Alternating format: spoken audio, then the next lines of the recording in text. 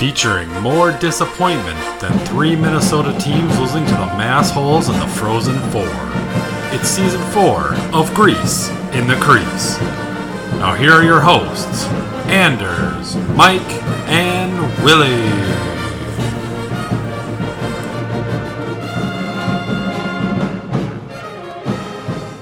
Welcome back to Grease in the Crease for a very special crossover event. Grease in the Crease is brought to you by Dollar Dome Dogs. Great price, great taste, terrible venue. False. Don't shake your head. The Metrodome sucked. The Metrodome was the worst place to watch any kind of sporting event of all time. Defend it. Shut your lips. Getting blown out of there was always a thrill, though. It was awful. It gave me vertigo every time I was in there. You can't appreciate getting sucked in and pushed out with your college career. I don't know what to tell you.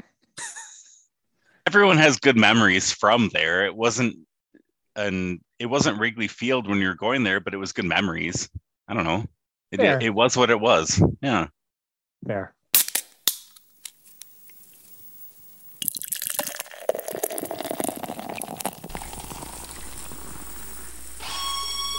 The only thing colder than the beer is the game being played on ice. Here's another edition of Games and Growlers.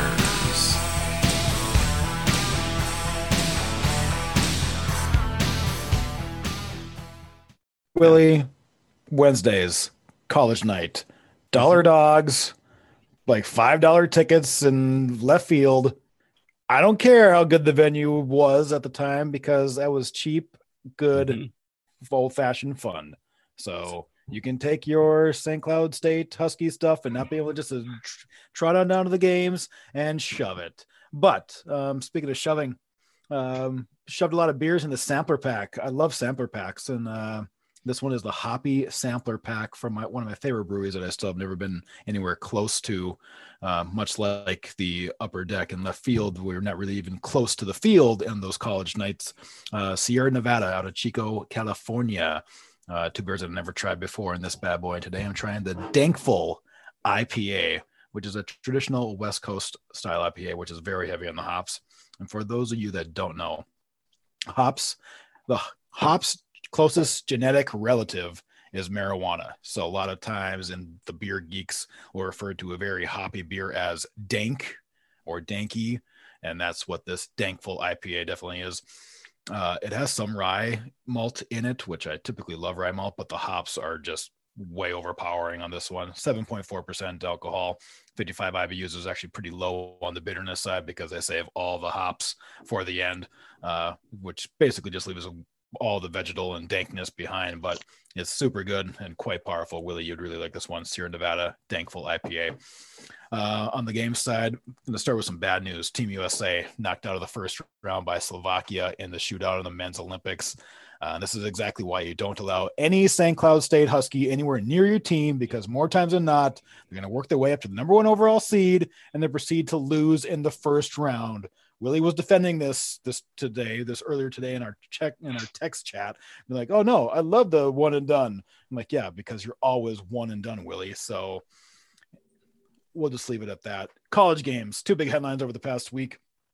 The first is very near and dear to my heart, and the Golden Gophers going to Columbus and taking both games against the Buckeyes. That propelled Michigan to the top of the standings in the Big Ten Conference, with the Gophers just a few points behind them. Gophers all the way up to 5th in the pairwise after that sweep. Ohio State drops down to 3rd in the conference, and they finish their season with Michigan, the regular season, I should say, with Michigan this weekend. The other big headline was Boston University not only beating Providence on Thursday, but also winning the Beanpot tournament on Monday, defeating Northeastern on a late third period goal to win 1-0. That jumps Boston University up to the good side of the bubble, sitting at 14th in the pairwise now. So on a hot streak are the Terriers. Michigan Tech didn't help their case for an at-large bid by splitting with Bowling Green, which dropped Michigan Tech down to 10th in the pairwise. So they're still safe with 2 weekends left before their conference tournament starts for the CCHA.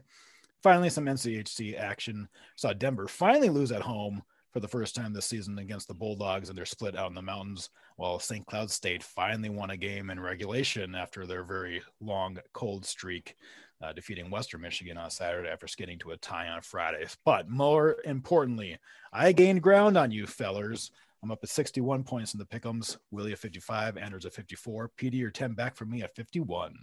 Speedy delivery. It's time to dig into the mailbag. All right. You can email your questions at gitcpod@gmail.com. No new questions this week, but we're going to circle back to an old one. Our longtime listener last week wanted to know, mentioned that there's a lot of great nicknames in the NHL, but why not in the college hockey? So our homework assignment we assigned ourselves this week was to come up with some nicknames of current, former hockey players or coaches. And guys, let's hear what you came up with this week. So, Billy, do you want to start? Yeah, I'll start. First of all, you got to give another shout out to VD One Topping Miettinen from buying me the pizza a couple weeks ago. But the one that I came up with, and I struggled with this a little bit, but Air Force has a goalie, and this nickname would be more appropriate around the holidays, and especially if you just watched National Lampoon's Christmas Vacation. But Air Force's goalie, number one, Guy the Blessing, is what I'm going with. Mike, Anders, do you guys do your homework, or do I need to come up with the list that I came up with? Oh, I did plenty of homework this one. We could probably call you Professor Petey for assigning us homework. But I like Bobby Brink of Denver, who's shaking and baking all over the ice with 34 assists on the season so far. And honorable mention for me is perennial man of the year Motzko. Right, Willie? Fuck that guy. Yeah. I took the second part of it, and I came up with nicknames for all of you fools. So did I, but I want to hear yours first. If you will appreciate my Michael Scott explanation of how I got to these nicknames. But Mike, I'll start with you. Your name is Grizzly because you brew beer. Beer goes in growlers. Bears growl. Battlestar Galactica. Yep. Petey, your name is a little bit easier to get to, but I'm calling you Tapes because we send you the recordings and you put them on tapes and then put them in the cloud where people listen to them. Or the tapes. And Willie, calling you Breadstick because one, you used to be fat and you're kind of like a fluffy bread in the middle, kind of like a long singular bread kind of thing. And the fluffy bed reminded me of your fluffy takes and horrible trivia questions. I'll piggyback off of Willie's nickname that I gave him. I'm going to call him Whiny Willie for all of his complaining he does about the Big Ten Hockey Conference and the coaches leaving him and abandoning him and giving him some sort of abandonment issues and the refereeing against St. Cloud playing against Big Ten teams. And all he does is pick fights on Twitter under ghost accounts. He's just one big whiny little bitch. So I kind of look at our group as like a living organism. So that's where my nicknames came from. I've got Petey as the brain because he obviously puts everything together. Maggie, who's not with us anymore, but he's always watching out for us. So Maggie's the eyes because he's always watching out for us. At least one of them is. Anders is the mouth for obvious reasons because he can't shut up. Mike would be the stomach because of the brewing and the barbecuing and those kind of things. And I think that would make me the ass. And I'm not just because I have a great one, but for other reasons as well. No, it's because you're half ass. And I was looking through some of the teams and I came up with a few nicknames myself. I'm going to piggyback on some of yours. I had Bobby back up the Brinks truck because he is the leading scorer in the NH or the college hockey. For UMass, there's Bobby Lee Trevigno, depending on how you pronounce that one. I like that one. I like that one. Let's see here. I got the Western Michigan's goalie is Brandon What's New Bussy Cat, as it's Brandon Bussy or Bussy, I guess, however you pronounce that one.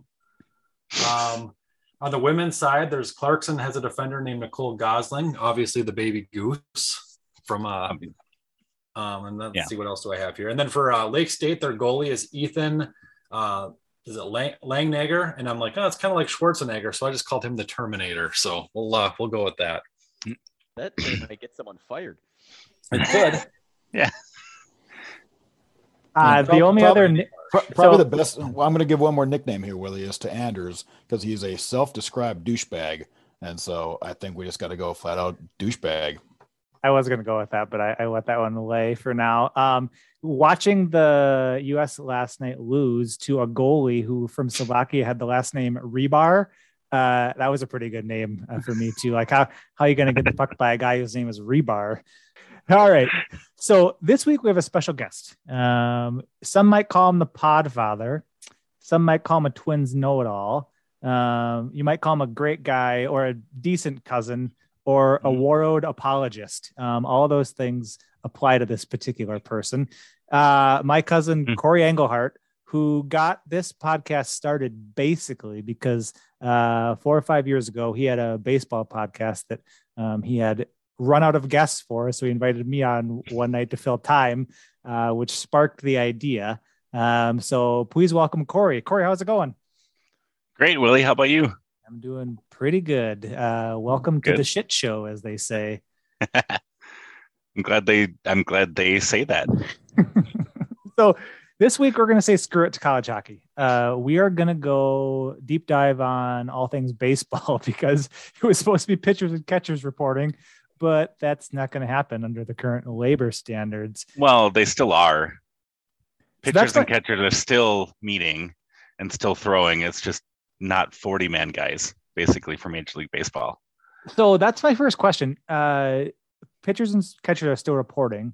Yep. But isn't there technically a lockout going on? Yes, that's correct. Oh. So anyone that's not on a 40-man roster for Major League Baseball is still reporting and still throwing right now. And I would imagine anyone Major League is still throwing or catching or whatever they do, but it's not at the spring training sites. So if you're a minor leaguer who isn't on a 40-man roster, you're still reporting as you always would have. And they just have to figure out contracts for major leaguers, basically. So bizarre. So it's like a lock-in, kind of like like a youth group situation going on. Yep. That seems like a really bad idea. If you're a guy that doesn't have a contract, why would you be throwing and blowing out your elbow and then having to pay for your own surgery? Fair. That's fair. I don't have a good answer for that. I think it's up in the air as far as if you're a guy who is advanced enough to be on a 40-man roster and can know that you will be a part of a major league team at some point, probably in the next calendar year. You want to stay in shape so you're ready to go whenever they can decide that they're agreed on a contract for everybody on a CBA. They don't know when that's going to happen. So that part is up in the air, but for you to stay in shape and be ready to throw, you kind of have to do that on your own now. If you're a career AA or AAA player who's ready to start at AA or AAA, you have to be ready, and it doesn't really matter what the CBA determines. You have to be ready to go whenever they say we're ready to go, kind of. So based on how crazy this has gotten to this point,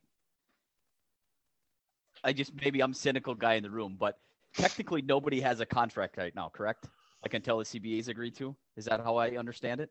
Well, every long-term contract that's been signed, like if you're Mike Trout, you're getting paid regardless. If you're, I don't know,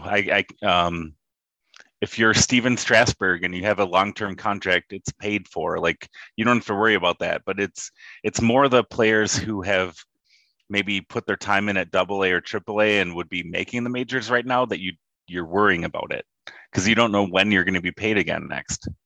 But yeah, if you're the high-end major league players, the Mike Trouts, the Juan Sotos, like you don't have to worry. Like your money's there. It's everybody else who was maybe in AA last year and hoping to make a major league team right now that you're waiting. That's what the big issue is. But no one's actually getting like paychecks. Yeah. Well, and minor leaguers weren't getting paid right now anyway. It's getting to spring training that people were kind of waiting for money to show up more than anything. Like if you were in low A right last year, you weren't getting paid right now regardless. So you're waiting for spring training for the contract to start and to start getting paid again anyway. Are coaching staff locked out or just the 40-man players? Just players. Coaching staffs are all owned by their own teams. So that's different. So Rocco is not worried. If you're a Twins fan, like front office is not worried. You're still getting paid. It's the players that have to go by the contract that Major League Baseball lays out. And really, like we should say, the owners at any time could just say, let's go by the same agreement we had prior to December 1st or 2nd, whatever it was, and we'll lift the lockout and you can come back and play. It's on the owners to say that, and the players can say they like that or they don't. But right now, the owners lock the players out, and that's it. So like, it's up to the owners to say, we'll lift the lockout or we agree to the new terms. But they could lift the lockout at any time and the players could come back and play, and it's up to the owners to say that. So you're more on the beat in this than I think we are, but do you think games are going to get impacted this season because of this? I hope not. And I like that you say more on anything, because I like saying more on in that way. I agree to that. But I don't know. I generally find myself being more optimistic in my worldview than this. But I am expecting maybe half a season to be played. I'm expecting that. And if it's more than that, I'll be overjoyed. And if it is a half a season, that's what I'm expecting. So to go into it, I think expecting more than half a season is, I think, pretty optimistic right now, the way it looks. I hope that's not the case. It's going to really, for long-term historical baseball statistics, it's going to suck to have Mike Trout and Juan Soto and Fernando Tatis miss games because the owners want to make more money. I think that sucks. And I think fans are angry about that. And I get why players want to make more. And I get why owners actually want to make what they should. But I hope that the players don't have to miss games because of this, I guess, generally, at least for historical standard.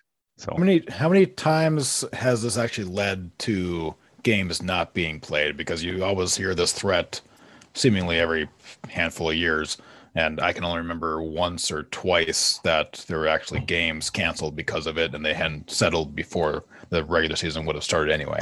Yeah, this is different now than it ever has been, only in the sense that there wasn't social media in 1994 or in 1980, the last couple times that strikes really could have canceled games. So I don't know how much owners are following social media, I guess, generally, but players are active on Twitter now and able to voice opinions that they weren't necessarily able to voice in 1994 in the same venue. So it's a little different now in that sense, that players can voice what they're thinking about all of this. Are they the same issues rehashed every time that they're doing it? Kind of. And yeah, there's some things that still have to be worked out as far as like how much players get paid for how much time they've been in the major leagues. I think owners agree that players should get paid more in their first year, second year, third year than they have been getting paid. That's a new thing. But otherwise, I think everybody just wants to not be able to miss games. I think that's generally the sense that I've been seeing, and hopefully that's the case. So we'll see. Is it big? Oh, go ahead, Willie. Okay. No, so well, and like another big issue too is I think like it comes down to like the service time, how that teams are thinking they're holding their top prospects back a month so they can get another year of free agency out of them too. I think that's another thing they're trying to fight as well. Yeah. And something I didn't realize too was I think it was Chris Bryant. I know that the Cubs were guilty of doing that for him, and I didn't realize, is there actually compensation they were supposed to get if they were to actually win big awards? Yeah, so the service time issue is a big issue, and owners have already come out and said that in their conversations, I guess, over the last couple of months. Owners have said they realize that players should get paid more in their first, second, third year than they have been historically, and that's pretty clear-cut on both sides. It just depends on how much the owners actually want to pay those first, second, third year players. But holding Chris Bryant back for 14 days in the minor leagues to learn defense doesn't help anybody other than the owners. It certainly hurts Chris Bryant, and they've all said that was the avenue they went because that's what it was allowed at the time.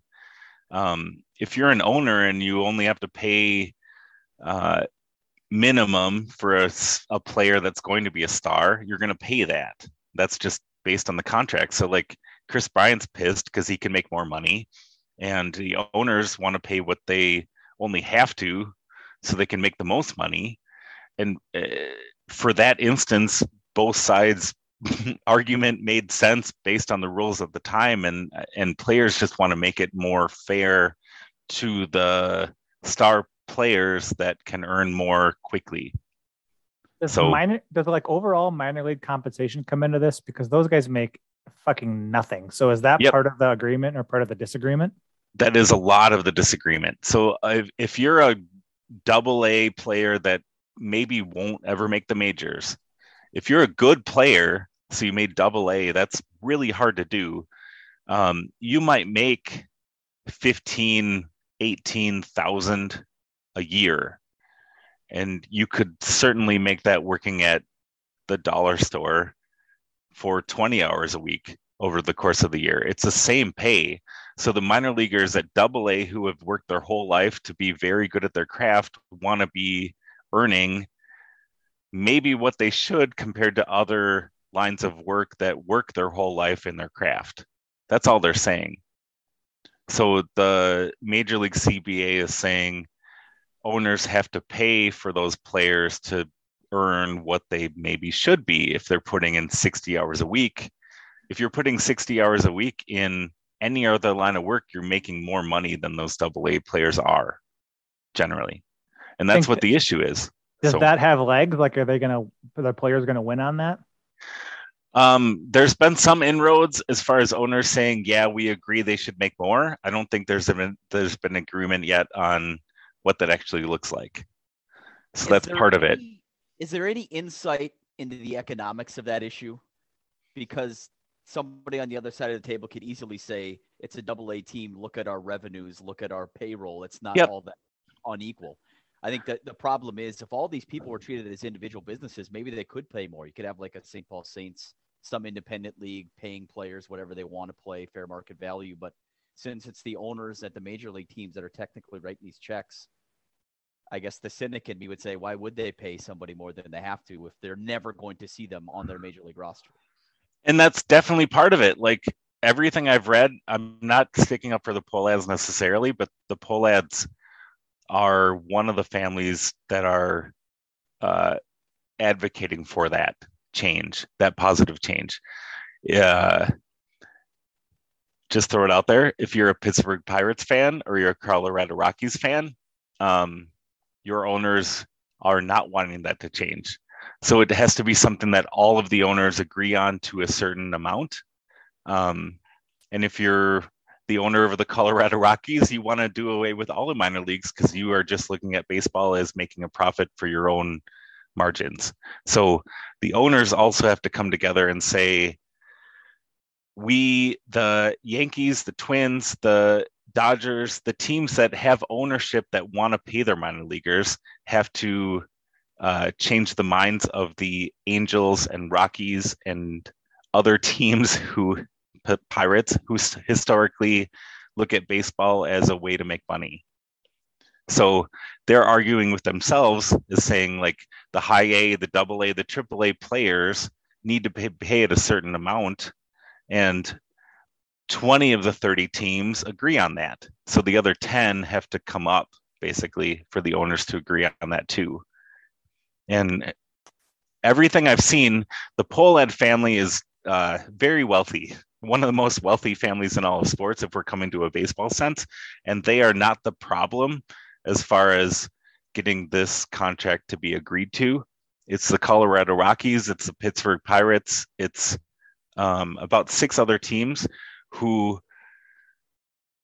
as far as I can tell, look at baseball and making money off of it as if it should be the stock market, and that's something that you're wanting to grow for the future fan base.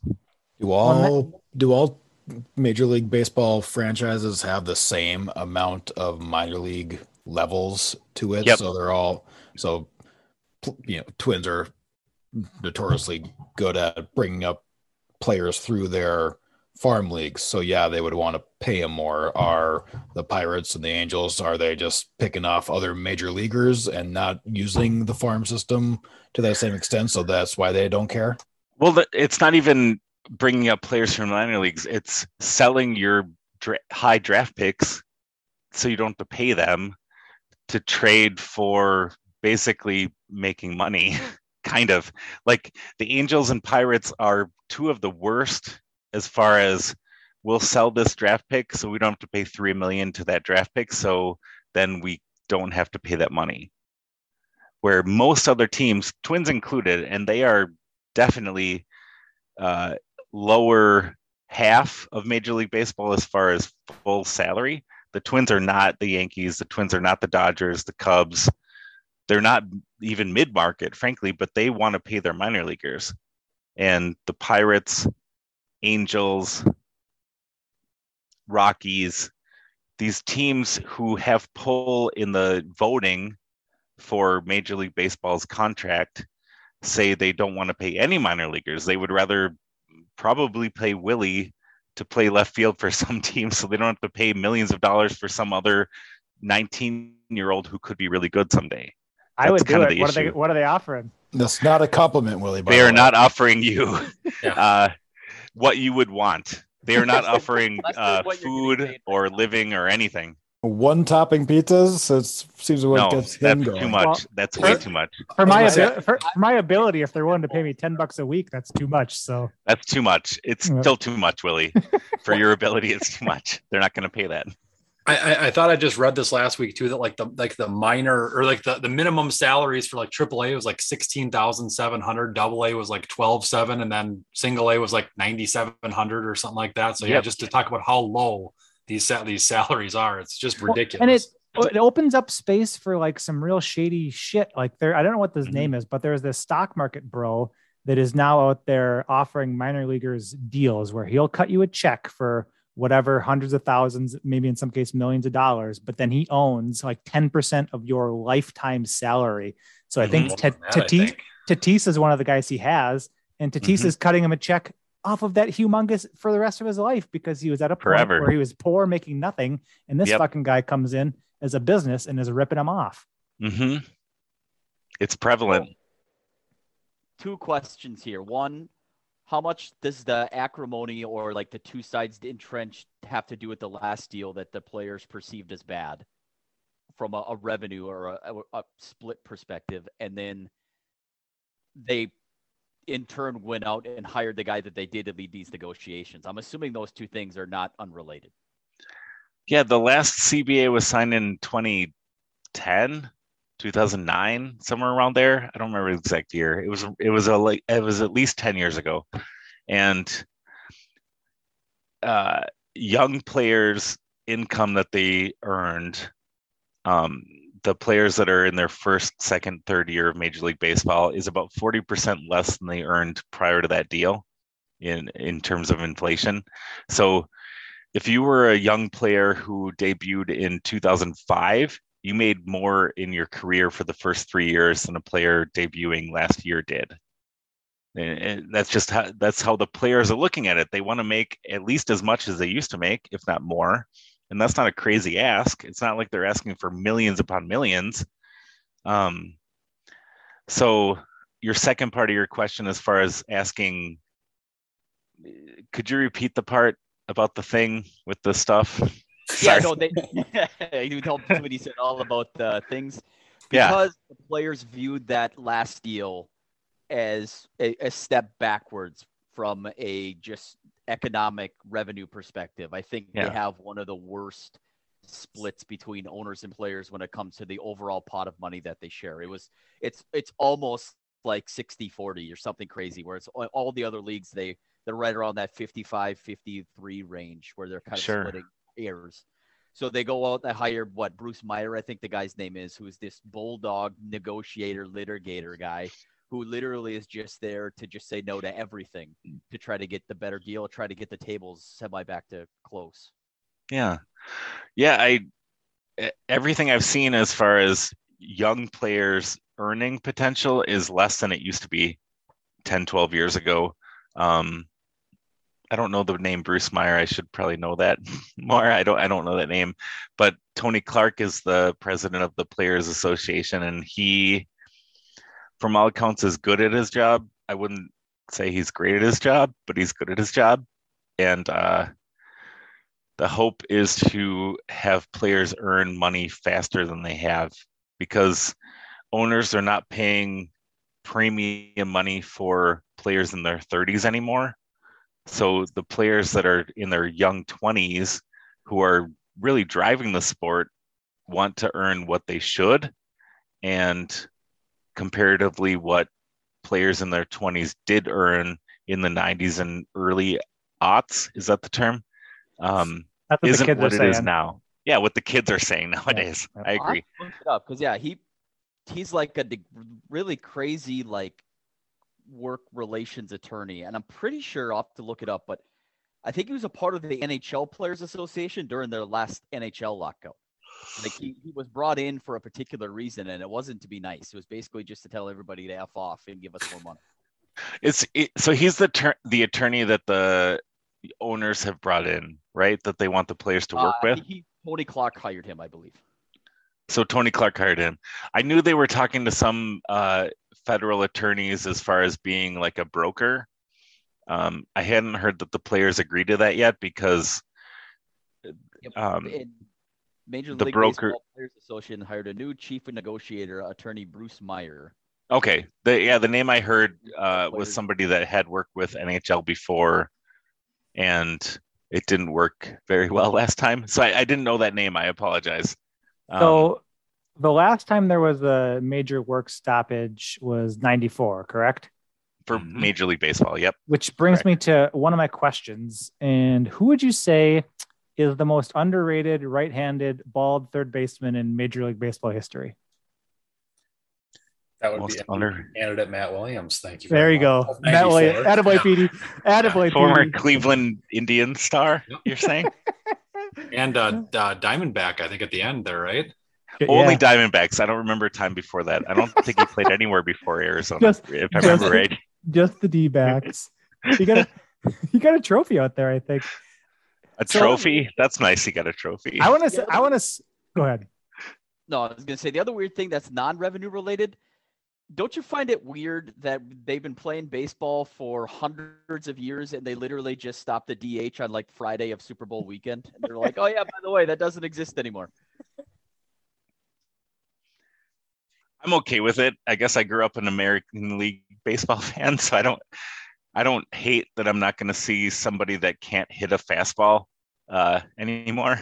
I guess I'd rather see somebody who can actually do their position in the lineup. I'm with you on that. I want to switch to some Twins chatter. So the Twins have not had a back-to-back winning season since like 2010. What do they need? 2019 and 2020, but yeah. What do they need to do to get consistency? Before I answer that question, I had one trivia that I lined up for you, Willie. Uh-oh. Based on the Hall of Fame voting, this came up. Who was the first pitcher that Junior Ortiz ever got a hit off of in his major league career? Backup catcher from the early 90s Twins. Who was the first pitcher he ever got a hit off of? From the early 90s? Well, he Played in the 80s. he was in the World season. He was in the World season in 87 and 91. He was their backup catcher. When he debuted in 1981 with Pittsburgh. Kurt Schilling. So he debuted in 1981 with Pittsburgh. Who was the first pitcher he ever got a hit off of? Nolan Ryan. Close. I have no idea. Well, I'll give you a hint. He just made the Hall of Fame, and he used to be a Twins pitcher. just made the Hall of Troy Fame? Hawkins. Oh, Jim Cott. Jim Cott. Yep. Ah, Hitting Cott, yep. So Junior Ortiz's first career hit was off of Jim Cott. I just thought all that was right. interesting. So Kitty Wasn't cat. Big Cock Hawk, Yeah. huh? Lovely. I like that trivia. Yeah. So is that your way of saying the Twins need some pitching if they're going to be consistent? yeah, I think that's an easy way of saying it. Yeah. But I don't know that they need like 4 starting pitchers. I think they have 3 right now, if not 4. I think they need to trade for a starter because there's not a lot left on the free agent market. But after that, it kind of depends on what is available, really. I think how pitching is viewed, if you're the Twins, is newer than what fans maybe saw in the 90s or early 2000s. I think you're going to have a lot of starters or pitchers who go one time through the order or even 2 times through the order, but aren't necessarily viewed as a historical type of rotation, I guess. Like right now, I think they have 4 pitchers who could really go at least 1 time through an order and be okay. And I think their lineup is set to be fine, but I think they need more. I think they really do. I think they need at least 1 starter who can go at least 2 times through an order. And sorry, I've had a little but to drink, so I'm feeling okay. But I think they need at least 1 starter who can go 2 times through an order and kind of build it around that, really. So does that mean they're going to have like 8 quote unquote starting pitchers who just don't go as long in a game? No, I think you're going to have your regular 5-man, 6-man rotation. And I think they're going to have 3 or 4 relievers who can go at least 1 time through an order. I think that's how it's going to set up right now. Because if you have Jarrell Cotton and Dylan Bundy, who are your, I think, back of rotation at best pitchers who can throw sliders and get through an order 1 time, I think you build around that and have 3 or 4 starters above that who can go 1 to 2 times through a lineup. And then you build your bullpen after that. So if they need to trade for 1 starter who can go at least 6 innings every game, you need to do that because you don't want to blow your bullpen out all the time. But after that, I think they're set up to make it work, barring health. Do you feel the Austin Martin, they picked him up as a trade chip, or do you think he's part of the future? Like, would he be like a package if they traded for, some of the rumors I've read are some of the guys from the A's or the Reds. I can't remember who a couple of their top starters are, but like, would he be the package or Royce Lewis, do you think? And like, do they have of the 2 of those 2 guys? I mean, who do you think has the brighter future, and who would be the one that they probably would ship off to try to bring in a frontline starter? I think right now they would listen on any player they have because they need to add pitching. They do. I don't know if either of those are the ones that teams are reaching out for. It's hard to say. Like if you're the A's, you're wanting to probably add anybody that has never played a major league game, so your contracts are cheaper. If you're the Reds, you probably want to add either outfield or pitching. I look at it as more, right now the Twins have about 5 players that could play second or third base, including Donaldson, Arraez, Polanco, Jose Miranda, and Austin Martin you could throw in there for at least near opening day. I don't think Royce Lewis is near opening day. I think he needs time with all the injuries he's had. I would personally be okay listening on either Jose Miranda or Luis Arraez, because there's going to be a glut there at the major league level. You can't have Donaldson and Polanco at second base and third base all the time because Arraez is not an outfielder and he probably shouldn't be playing first base. So like I look at Luis Arraez as the most tradable asset for pitching right now. Austin Martin, I think, could be a really good player maybe later this year, maybe into 23, but we don't know his position. He can hit from all accounts. He can hit. He doesn't have the power yet, but maybe he'll get there. He had a hand injury last year, so we think he could hit, and he could be center field. He could be second base. He could be third base. We don't know yet. So it's kind of like he needs time, probably at least a AA, if not AAA, to figure out where he's going to be. Royce Lewis, I think, still could be shortstop, maybe third base, maybe second base, maybe outfield. He hasn't played a meaningful game since September of 19, so he needs time on the field too. if anything, I think that they're going to trade from their glut of second, third base options, and that probably includes either Arise or Miranda, probably, because Sano might be traded because the NL needs a DH right now, and teams are going to want that. Otherwise, Donaldson, Polanco are going to be your third base and second base options for the Twins, and they only have so many other bench spots. So Arise is a great player. I would listen on him first before I'd listen on Martin and Lewis, just because we need minor league time for both of them. That's very good. Speaking of the minors, who's the prospect that I've never heard of that I should be the most excited about right now? For the Twins? Yeah. Okay. So a Keith Law article from The Athletic earlier this week talked about Noah Miller. He was a draft pick from last year. He was their comp round A pick from Wisconsin. Yeah. He was a shortstop from Wisconsin. It sounds like he's going to be a shortstop. Like, not every high school kid can come up from being a shortstop and become a shortstop and stay at shortstop. So he's somebody I would be excited to follow, probably at low A this year, but maybe going up to high A, maybe to Cedar Rapids, which isn't that far of a drive from St. Paul if you're listening. And his family, his brother is in the majors with Cleveland right now, and he's supposed to be the better prospect than his brother was. So I don't think you're talking about like Fernando Tatis level good, but Noah Miller should be maybe in 2 years, 3 years, should be a shortstop level, major league quality level player, and that's exciting to follow. So I would say that. If you're looking at pitching, there's 3 or 4 or 5 options, I would say, at least close to the majors, or further away if you're looking at Chase Petty, who was the first round pick last year. His stuff looks incredible. So it would be fun to follow if there are games to follow, I would imagine. So, yeah.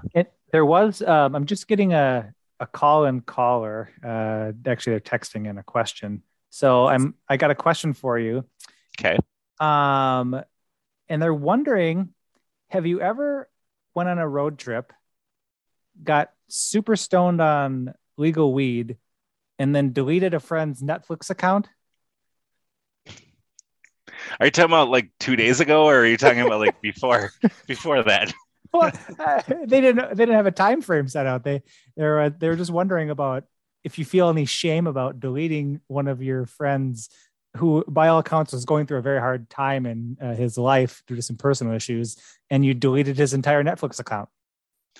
So my friend who I did delete his Netflix account when I was very stoned about a year ago was not going through a hard time. He was just pissed that I deleted his Netflix account. It was not a hard time. So I should say that.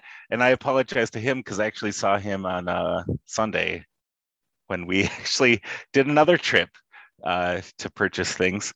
And that was fun. But yeah, if you're awake at 2 a.m. after trying to watch a movie and you're not knowing your surroundings, make sure you just turn the TV off and don't hit delete on a Netflix account, because some people are very particular about what they curate for the Netflix account so they can make sure that their interests come to them. So good life advice right there. Hey, Bradley, if you're listening, I apologize again. And I apologized again on Saturday when I saw you, but I apologize for that happening, last year. Corey, I think this Bradley guy needs to get over it. How hard is it to create a new username and password? Christ. I agree. 30 seconds. Well, so my friend Brad, who I did delete his Netflix account, had curated his account over about 12 years to make sure that his kids and family never watched his account, so he could just like what he liked, and that's okay. And me at 2 a.m.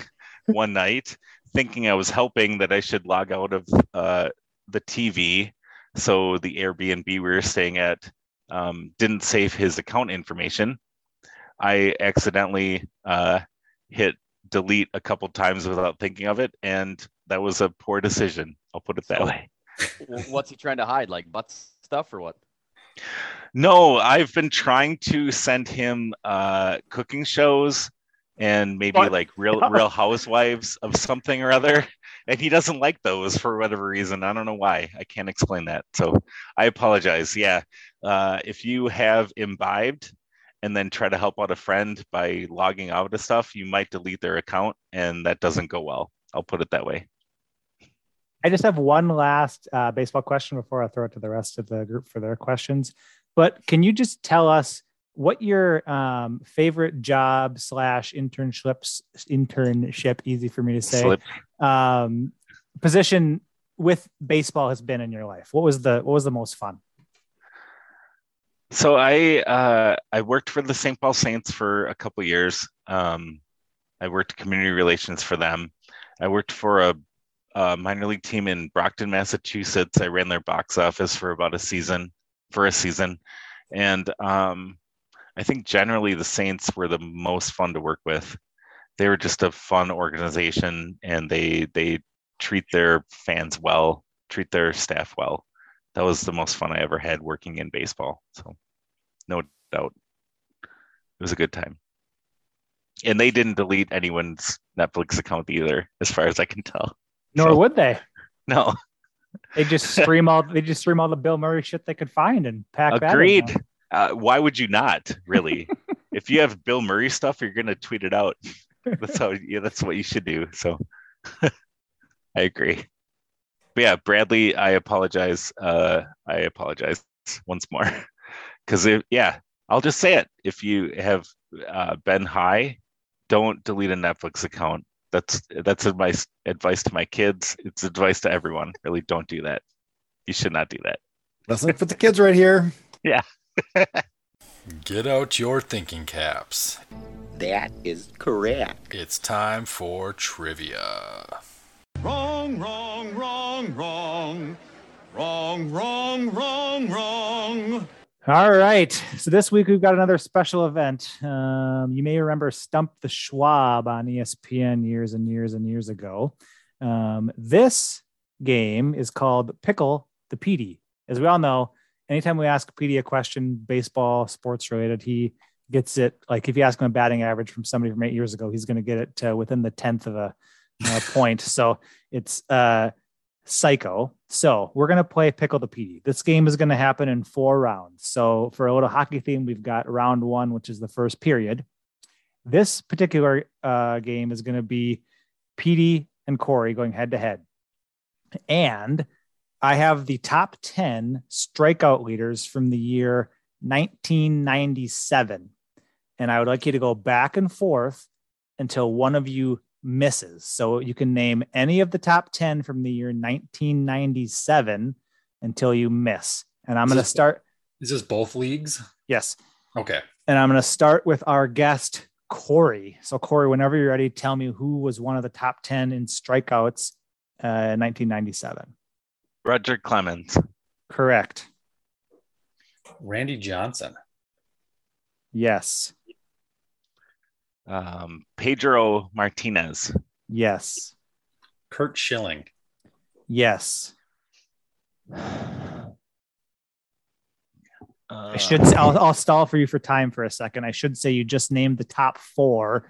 So the top 4 are gone. So now we're down to 5 through 10.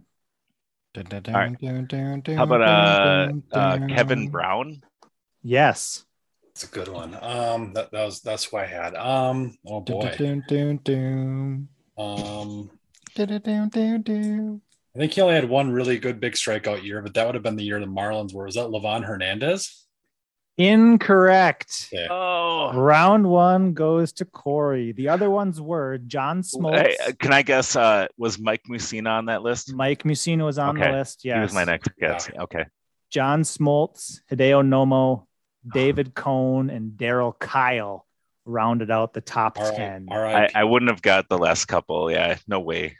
So All right. So Well- Corey takes the first period. Now we have the second round or the second period. And this is the 2001 opening day roster for the Minnesota Twins. It's the Twins opening day in 2001. You can go with, actually, we'll make this easy. I'll go position by position, and I'll start again with Corey.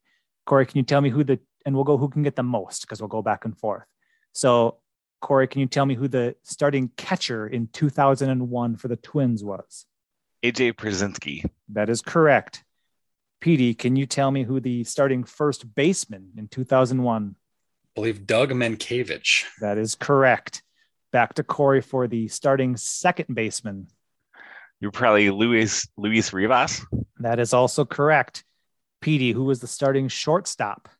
Mr. Triples himself, Christian Guzman. That is correct. We've got 2-2 so far. Corey, back to you for the third baseman. If you get this wrong, there's something wrong, I think.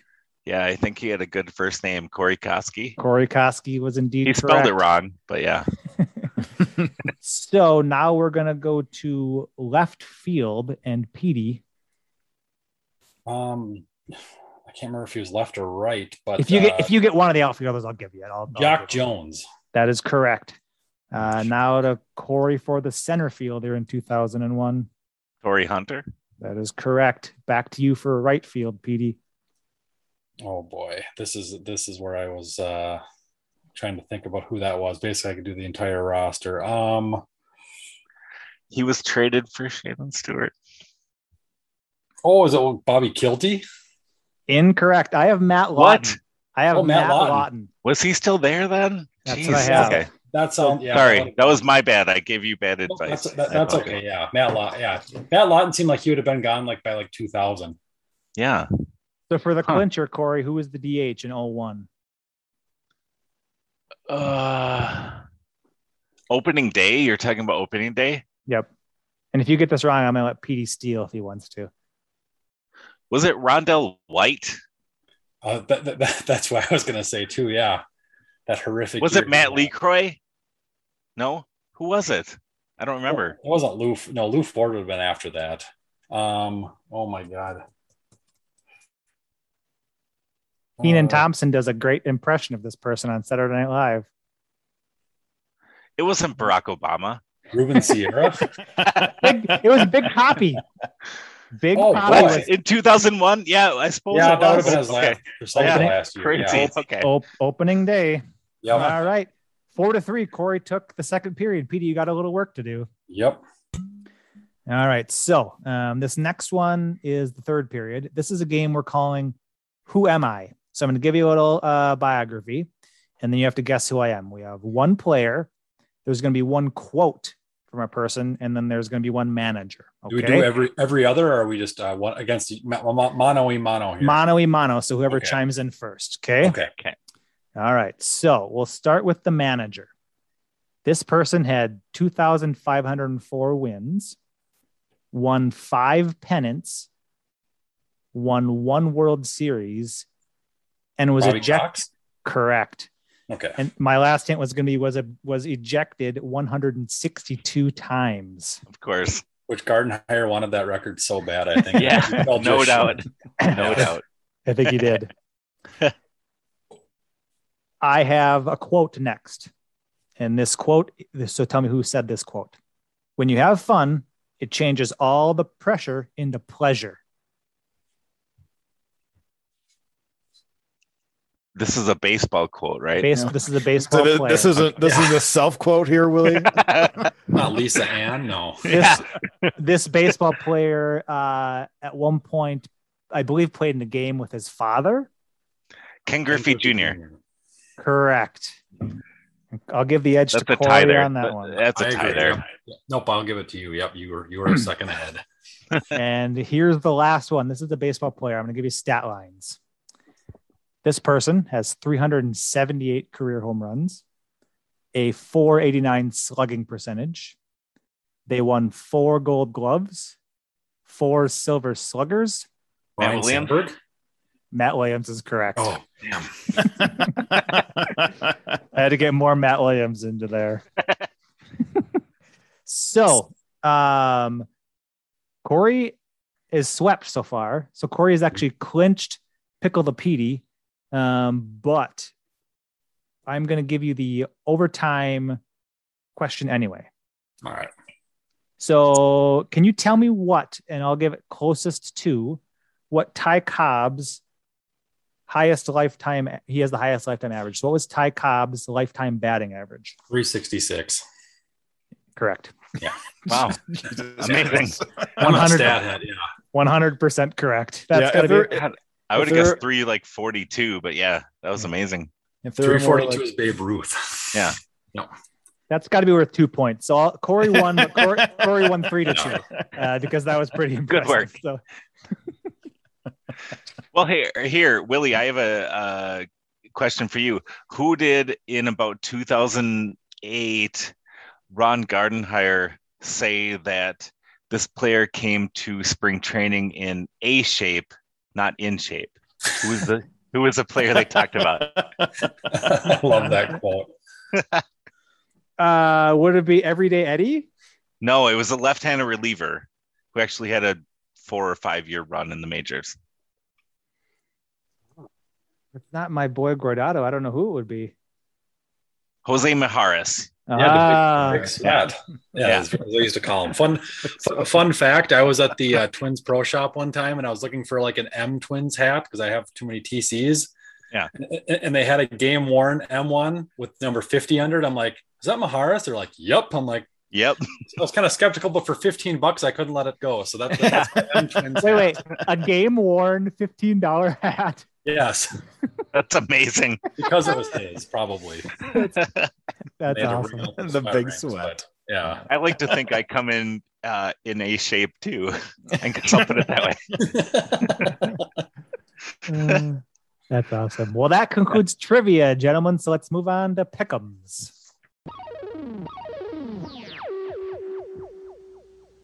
This year, the game may have changed. And when it's game time, it's pay time, baby! Whoa! But the amount of pride has stayed the same. But to be the man, you gotta beat the man, and I'm saying, woo! It's now time for the game that determines the king of the hill.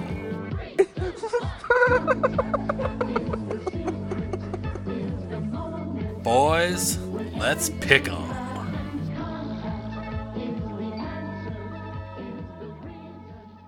all right, not a whole lot of great games, but we do have 3 of them to be picking here this particular upcoming weekend. We're going to start with Providence at Mass Lowell in some Hockey East action. Willie, let's start off with you here. Providence, Mass Lowell on Friday.